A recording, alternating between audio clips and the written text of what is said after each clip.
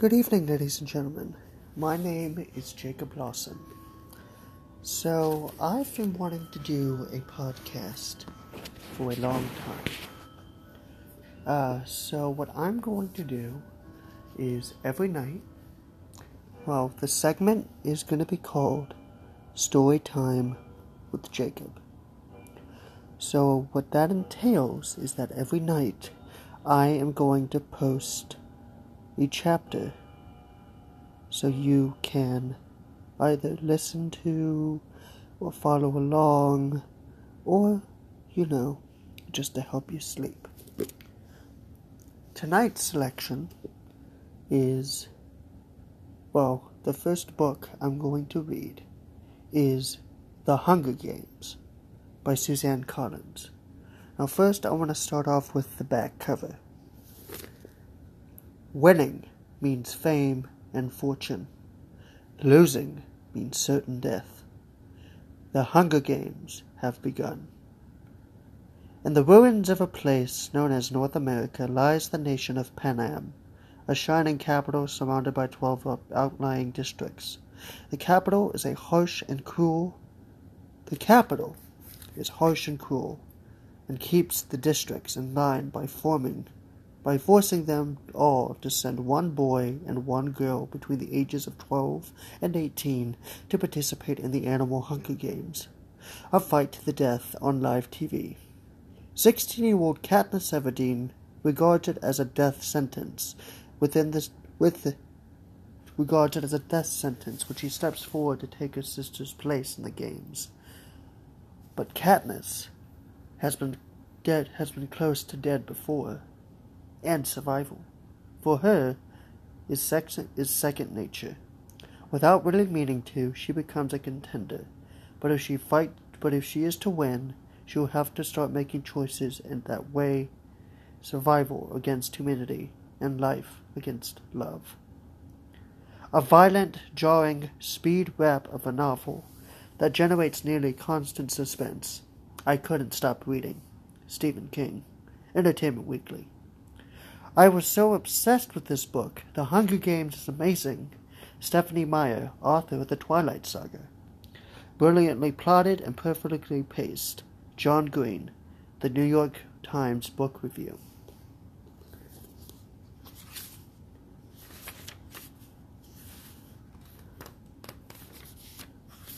Part 1.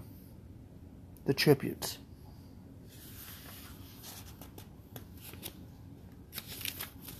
1. When I wake up, the other side of the bed is cold. My fingers stretch out, seeking Prim's worth, but finding only the rough canvas cover of the mattress. She must have had bad dreams and climbed in with our mother. Of course she did. This is the day of the weeping. I prop myself on my elbow. I prop myself up on one elbow.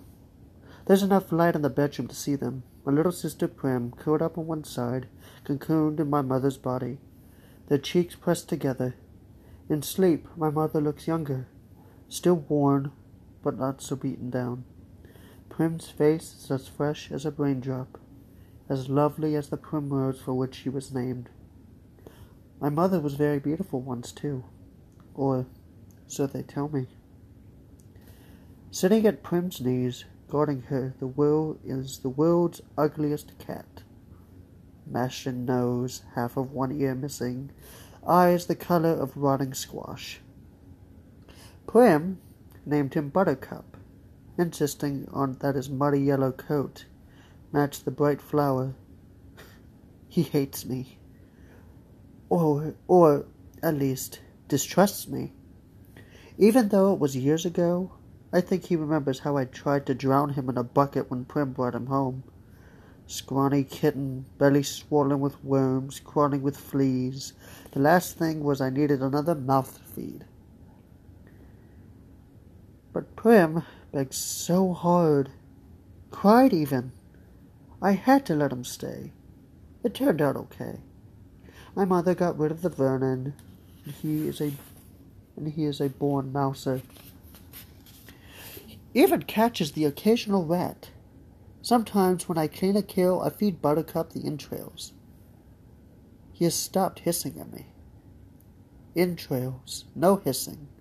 This is the closest we will ever come to love. I swing my legs off the bed and slide into my hunting boots, supple leather that is molded to my feet. I pull on trousers, a shirt, tuck the long dark braid up into a cap, and grab my forage bag. On the table under a wooden bowl to protect it from hungry rats and cats alike sits a perfect little goat cheese wrapped in basil leaves. Prim's gift to me on Reaping Day. I put the cheese carefully in my pocket as I slip outside. Our part of District 12, nicknamed the Seam, is usually crawling with coal miners heading out on the morning shift at this hour. Men and women with hunched shoulders, swollen knuckles, many who have long since stopped trying to scrub the coal dust out of their broken nails, the lines of their sunken faces. But today, the black cinder streets are empty. Shutters on the squat gray houses are closed. The reaping isn't until 2. May as well sleep in, if you can. Our house is almost at the edge of the seam. I only have to pass a few gates to reach the scruffy field called the meadow. Separating the meadow from the woods, in fact, enclosing all of District 12, is a high chain-link fence, topped with barbed wire loops. In theory, it's supposed to be electrified 24 hours a day, as a deterrent to the predators that live in the woods. Packs of wild dogs, lone cougars, bears, they used to threaten our streets. But since we're lucky to get 2 or 3 hours of electricity in the evenings, it's usually safe to touch. Even so, I always take a moment to listen carefully for the hum that means the fence is live. Right now, it's silent as a stone. Concealed by a clump of bushes, I flatten out on my belly and slide under a 2-foot stretch that has been loose for years. There are several other weak spots in the fence, but this one is so close to home, I almost always enter the woods here. As soon as I'm in the trees, I retrieve a bow and sheath of arrows from a hollow log. Electrified or not, the fence has been successful at keeping the flesh eaters out of District 12, inside the woods where they roam freely. And there are added concerns like venomous snakes, rabid animals, and no real paths to follow. But there's also food if you know where to find it. My father knew, and he taught me some before he was blown to bits in a mine explosion. There was nothing even to bury. I was 11 then. 5 years later, I still wake up screaming for him to run. Even though trespassing in the woods is illegal and poaching carries the severest of penalties, more people would risk it if they had weapons. But most are not bold enough to venture out with just a knife.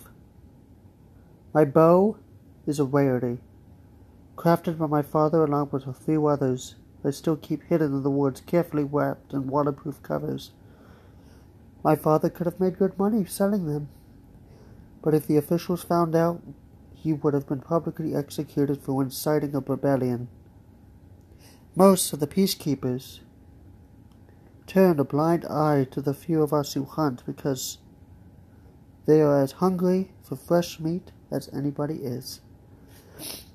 In fact, they are among our best customers.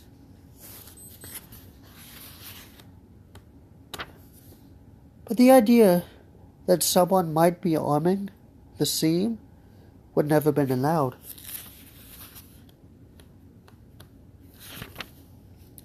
In the fall, a few brave souls would sneak in the woods to harvest apples, but always inside of the meadow, always close enough to run back to the safety of District 12. If trouble arises, District 12, where you can starve to death in safety, I murder. Then I glance quickly over my shoulder. Even here in the middle of nowhere, you worry someone might overhear you. When I was younger, I scared my mother to death. The things I would blurt out about District 12, about the people who rule our country, Pan Am, and the far-off city called the capital. Eventually I understood this would only lead us to more trouble. So I learned to hold my tongue and to turn my features into a different mask, so that no one would ever read my thoughts. Do my work quietly in school, make only polite small talk in the public market, discuss little more than trades in the hob, which is the black market where I'd make most of my money. Even at home, where I'm less pleasant, I avoid discussing tricky topics, like the weeping or food shortages, or the Hunger Games. Prim might begin to repeat my words, and then where would we be? In the woods waits the only person with whom I can be myself, Gale. I could feel the muscles of my face relaxing and my pace quickening as I climbed the hills to our place, a rock ledge overlooking a valley. A thicket of berry bushes protects us from unwanted eyes. The sight of him waiting there brings on a smile. Gale says I never smile, except in the woods. "Hey, Catnip," says Gale. "My real name is Katniss, but when I first told him, I had barely whispered it, so we thought I said Catnip. When this crazy lynx started following me around the woods looking for handouts. Because it became his official nickname for me. I finally had to kill the lynx because it scared off game.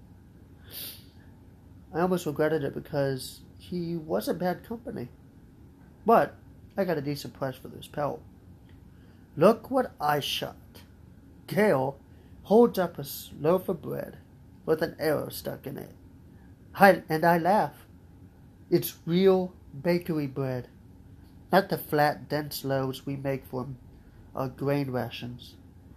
I take it into my hands, pull out the arrow, and hold the puncture to the crust to my nose, inhaling the fragrance that makes my mouth flood with saliva. Fine bread like this is for special occasions. Still warm, I say. He must have been at the bakery at the crack of dawn to trade for it. What did it cost you? Just a squirrel. Think the old man was feeling sentimental this morning, says Gale. Even wished me luck. Well, we all feel a little closer today, don't we?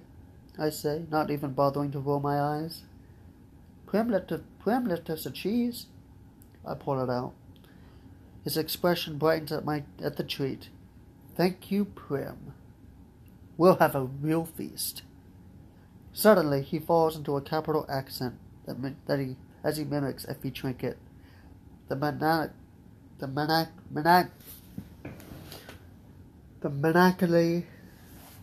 upbeat woman who arrives once a year to read out names at the reaping. I almost forgot. Happy Hunger Games. He plucks a few blackberries from the bushes around us. And may the odds... He tosses a berry high in a high arc towards me. I catch it in my mouth and break the delicate skin with my teeth. The sweet tartness explodes across my tongue. Be ever in your favor. I finish with equal verve.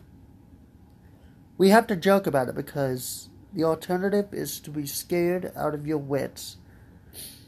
Besides, the capital accent is so affected, almost anything sounds funny in it. I watch as Gale pulls out his knife and slices the bread. He could be my brother. Straight black hair, olive skin. We even have the same gray eyes. But we're not related. At least, not closely.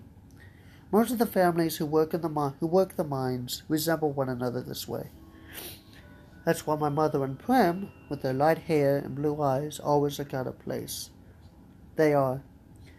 My mother's parents were part of the small merchant class that caters to officials, peacekeepers, and the occasional seam customer. They ran an apothecary shop in the nicer part of District 12. Since almost no one can afford doctors, apothecaries are our healers. My father got to know my mother because he hunts, and he would collect medicinal herbs and send them to a shop to be brewed into remedies.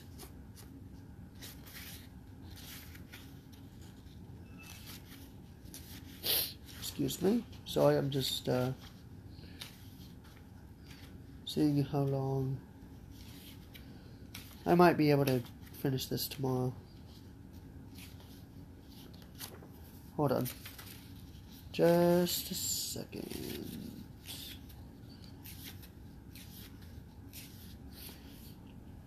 Okay.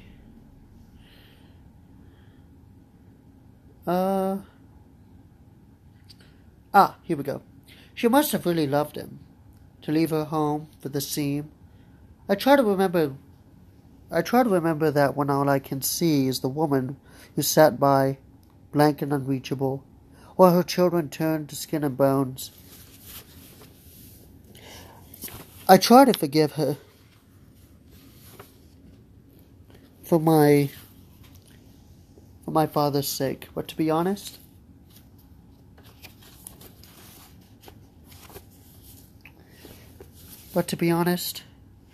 I'm not the forgiving type. Gail spreads the bread slices with a soft goat cheese, carefully placing a basil leaf on each while strip the bushes of their berries. We settle back in a nook on the rocks.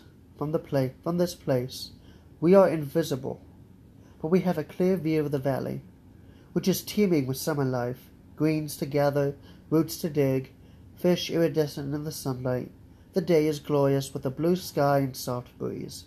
The food's wonderful, the cheese seeping into the warm bread, and the berries bursting in our mouths. Everything would be perfect if this day was a holiday. If all the day off meant was roaming in the mountains with Gail, hunting for tonight's supper.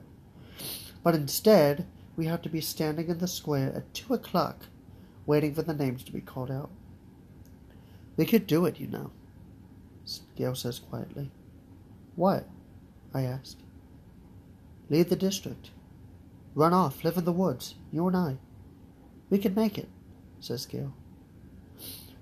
I don't know how to respond.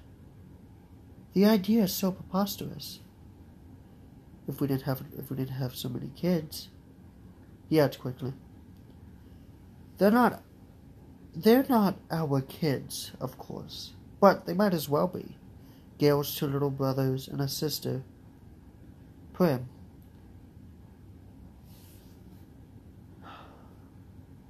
And you might as well throw in our mothers, too, because how would they live without us? Who would fill those mouths that are always asking for more? With both of us hunting daily? There are nights when game has to be swapped for lard and shoelaces or wool. Still nights when we go to bed with our stomachs growling. I never want to have kids, I say. I might.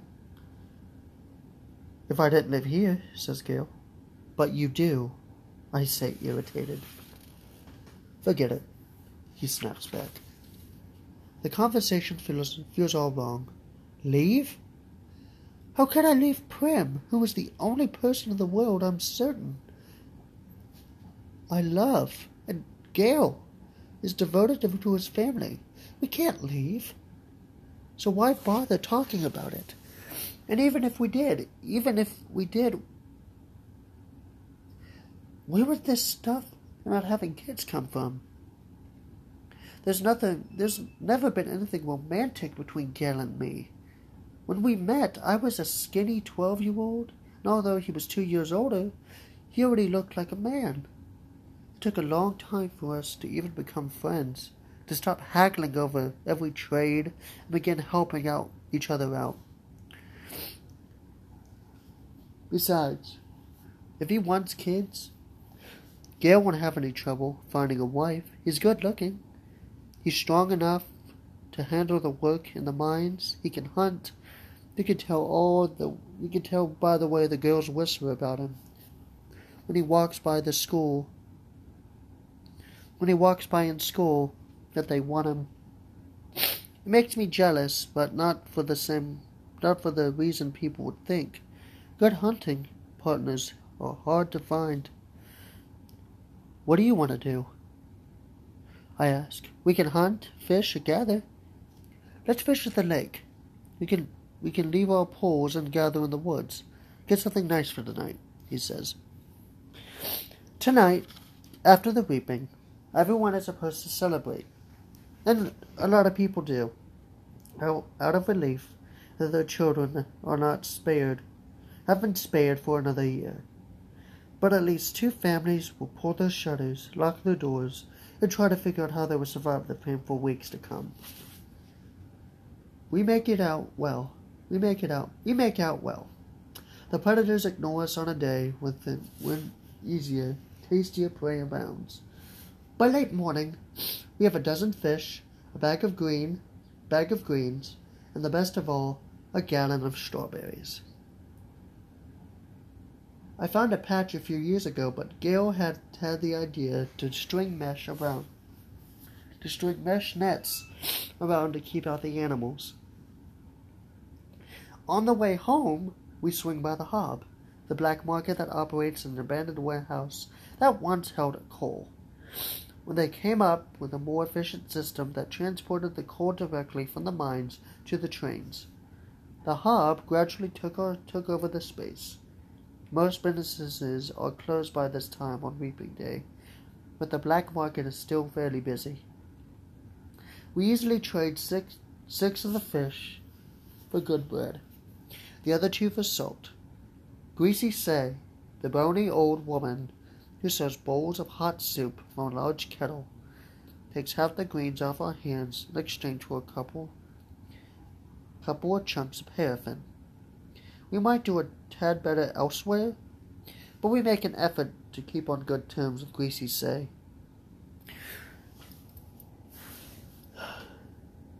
She's the only one who can consistently be counted on to buy wild dog. If we don't hunt them on purpose, if you're attacked and you take out a dog or 2, well, meat is meat. Once it's in the soup, I'll call it beef, Greasy Say says with a wink. But no one in the scene would turn up their noses for a good leg of wild dog.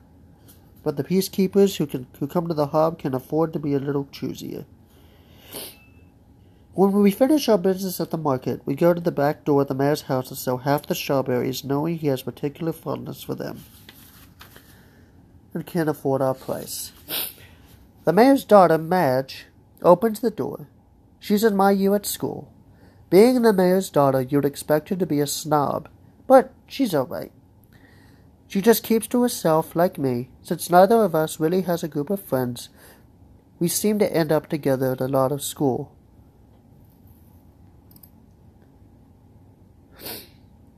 Eating lunch, sitting next to each other at assemblies, partnering for sports activities.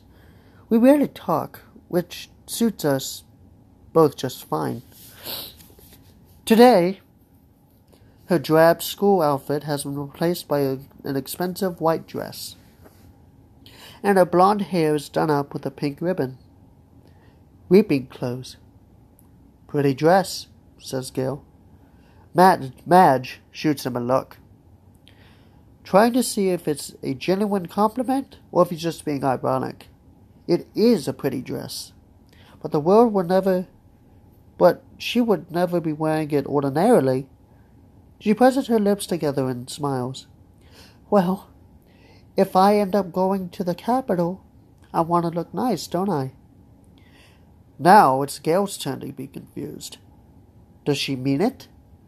Or is she just messing with him? I'm guessing the second. You won't be going to the Capitol, says Gale coolly.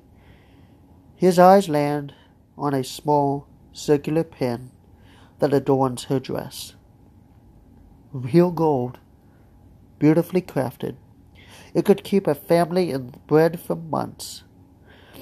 What can you have? 5 entries? I had 6 when I was just 12 years old.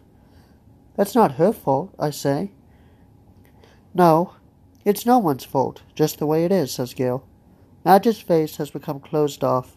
She puts the money for the berries in my hand. Good luck, Katniss. You too, I say, and the door closes. We walk toward the seam in silence. I don't like that Gale took a dig at Madge, but he's right, of course.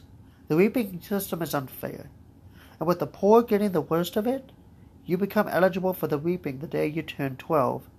That year, your name is entered once, at 13 twice, and so on, until you reach the age of 18.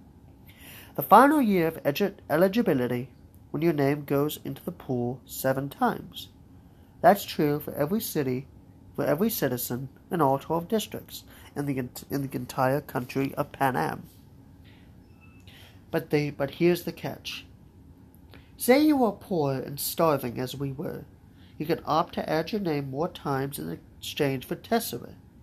Each tessera is worth a merger year's supply of grain and oil for one person. You may do this for each of your family members as well. So, at the age of 12, I had my name entered 4 times. Once because I had to, and 3 times for tessera, for grain and oil, for myself, Prim, and my mother. In fact, every year I have needed to do this, and the entries are cumulative. So now, at the age of 16, my name will be in the reaping 20 times. Gale, who was 18, has either been helping or single-handedly feeding a family of 5 for 7 years. We'll have his name in 42 times. You can see why someone like Madge, who has never been at a risk needing a tessera, can set him off. The chance of her name being drawn is very slim compared to those who live in the seam. Not impossible, but slim. And even though the rules were set up by the capital, not the districts, and certainly not Madge's family, it is hard not to resent those who do not sign up for tessera. Gale knows his anger at Madge is misdirected.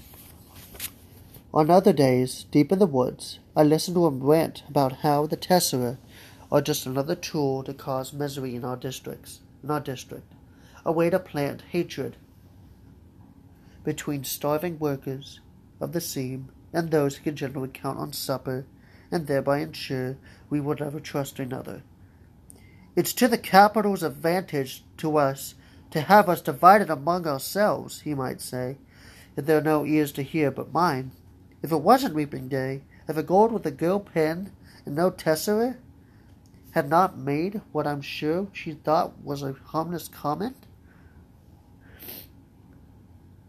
As we walk, I glance over at Gale's face, still smoldering underneath his stony expression. His rages seem pointless to me, although I never say no, so that's not what I can agree with him. I do, but what is it good about yelling about the capital in the middle of the woods? It doesn't change anything. It doesn't make things fair. It doesn't fill our stomachs. In fact, it scares off the nearby game. I let him yell, though. Better he does it in the woods rather than in the district. Gale and I divide our spoils, leaving 2 fish, a couple of loaves of good bread, greens, a quart of strawberries, salt, paraffin, and a bit of money for each. See you in the square, I say. Wear something pretty, he says flatly. At home, I find my mother and sister ready to go. My mother wears a fine dress from her apothecary days. Prim is in my first reaping outfit, a skirt with a ruffled blouse. It's a bit big on her, but my mother has made it stay with pins, even though she's having trouble keeping the blouse tucked in the back. A tub of warm water waits for me. I scrub off the dirt and sweat from the woods, and even wash my hair. To my surprise, my mother has laid out one of her own lovely dresses for me. A soft blue thing with matching shoes. "Are you sure?" I ask. I'm trying to get past rejecting offers for help from her. For a while I was so angry. I wouldn't allow her to do anything for me, and this is something special. Her clothes from the past are very precious to her. "Of course. Let's put your hair up too," she says. I let her towel dry and braid it up on my head. I can hardly recognize myself in the cracked mirror that leans against the wall. "You look beautiful," says Prim in a hushed voice. "And nothing like myself," I say. I hug her because I know these next few hours will be terrible for her. Her first weeping. She's about as safe as you can get. Since she's only entered once, I wouldn't let her take out any tessera. But she's worried about me, that the unthinkable might happen. I protect Prim in every way I can, but I'm powerless against the weeping. The anguish I always feel when she's in pain wells up my chest and threatens to register on my face. I notice her blouse is pulled out of her skirt in the back again, and I force myself to stay calm. "Tuck your tail in, little duck," I say, smoothing the blouse back in place. Prim giggles, and she gives me a small quack. "Quack yourself," I say with a light laugh. The kind only Prim can draw out of me. "Come on, let's eat," I say, and I plant a quick kiss on the top of her head. The fish and greens are already cooking in a stew, but that would be for supper. We decide to save the strawberries and bakery bread for this evening's meal to make it special, we say. Instead, we drink milk from Prim's goat, Lady, and eat the rough bread we made from the tessera grain. Although no one has much appetite anyway. At 1 o'clock, we head for the square. Attendance is mandatory unless you are on death's door. This evening, officials will come around and check to see if this is the case. If not, you'll be imprisoned. It's too bad, really, that they hold the weeping in the square, one of the few places in District 12 that can be pleasant. The square is surrounded by shops, and on public market days, especially if there's good weather, it has a holiday feel to it. But today, despite the bright banners hanging from the buildings, there's an air of grimness.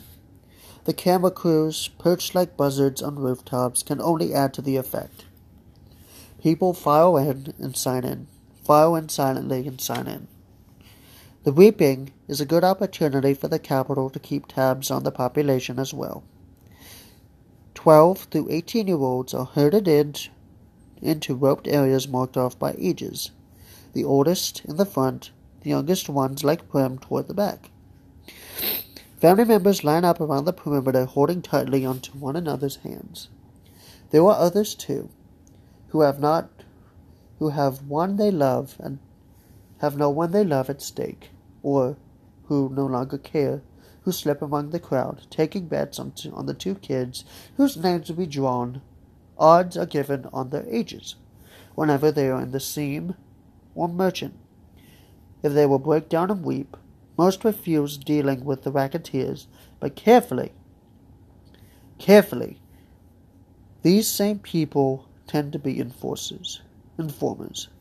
And who hasn't broken the law? I could be shot on a daily basis for hunting, but the appetites of those in charge protect me. Not everyone can claim the same.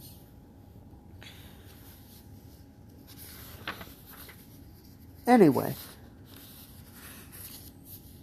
Gail and I agree that if we have to choose between dying of hunger and a bullet in our head, the bullet would be much quicker. The space gets tighter and more claustrophobic as people arrive. The square is quite large, but enough to hold District 12's population around 8,000. Latecomers are directed to the adjacent streets where they can watch the event on screens as it is televised live by the state. I find myself standing in a clump of 16s from the scene. We all exchange terse nods and then focus our attention to the temporary stage that is set up before the Justice Building.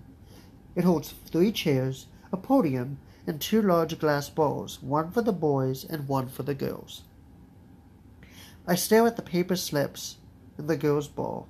20 of them have Katniss Everdeen on them in careful handwriting. 2 of the 3 chairs with Madge's father, Mayor Undersea, who is a tall, balding man, and Effie Trinket, District 12's escort, fresh from the capital, with her scary white grin, pinkish hair, and spring green suit. They murmur to each other, and then look with concern at the empty seat. Just as the town clock strikes 2, the mayor steps up to the podium and begins to read. It's the same story every year. He tells us the history of Panem, the country that rose up out of the ashes from a place that was once called North America. He lists the disasters, the droughts, the storms, the fires, the encroaching seas that swallowed up much of the land. The brutal war for little sustenance remained. The result was Panem, a shining capital ringed by 13 districts, which brought peace and prosperity to its citizens. Then came the dark days, the uprising of the districts against the capital. 12 were defeated, the 13th obliterated. The Treaty of Treason gave us new laws to guarantee peace, and as our yearly reminder that the dark days must never be repeated. It gave us the Hunger Games. The rules of the Hunger Games are simple. In punishment for the uprising, each of the 12 districts must provide one girl and one boy called tributes to participate. The 24 tributes will be imprisoned in a vast and outdoor arena that can hold anything from a burning desert to a frozen wasteland. Over a period of several weeks, the competitors must fight to the death. The last tribute standing wins. Taking the kids from our districts, forcing them to kill one another while we watch? This is the capital's way of reminding us how totally we are at their mercy. How little chance we would stand of surviving another rebellion. Whatever words they use, the message is clear. Look how we take your children and sacrifice them, and there is nothing you can do. If you lift a finger, we will destroy every last one of you, just as we did in District 13.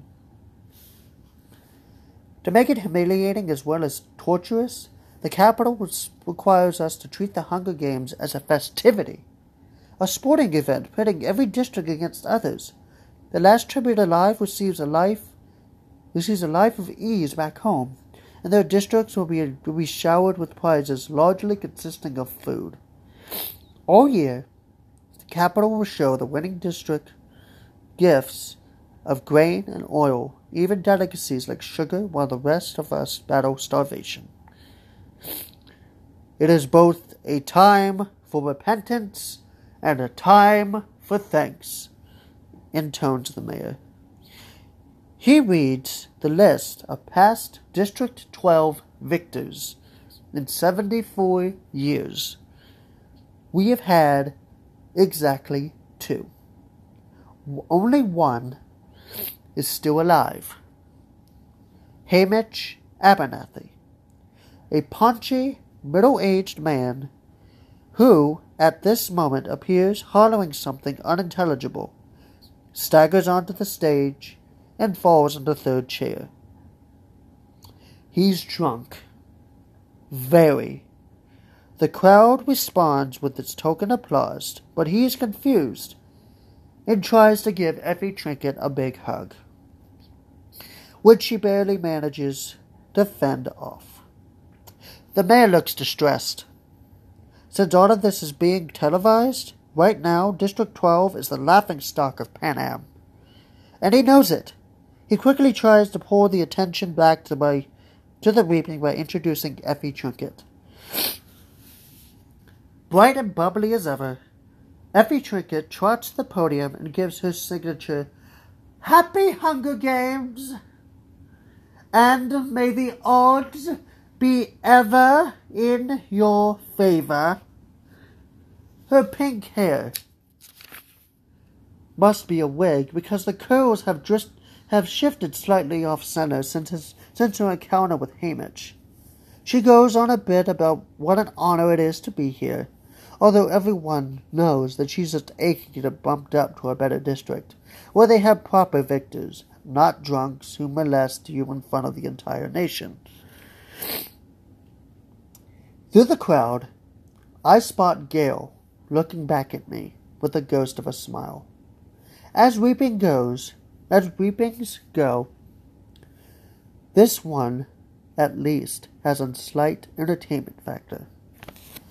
But suddenly, I am thinking of Gale and his 42 names in that big glass ball, and how the odds are not in his favor. Not compared to a lot of the boys. And maybe he's thinking the same thing about me. Because his face darkens and he turns away. But there were still thousands of slips. I wish I could whisper to him. It's time for the drawing. Effie Trinket says, as she always does, "Ladies first," and she crosses to the glass ball with the girls' names. She reaches in, digs her hand deep into the ball, and pulls out a slip of paper. The crowd draws in a collective breath, and then you can hear a pin drop. And I'm feeling nauseous, and so desperately hoping it's not me, that it's not me, that it's not me, that it's not me. Effie Trinket crosses back to the podium, smooths the slip of paper, and reads out the name in a clear voice. And it's not me. It's Primrose Everdeen.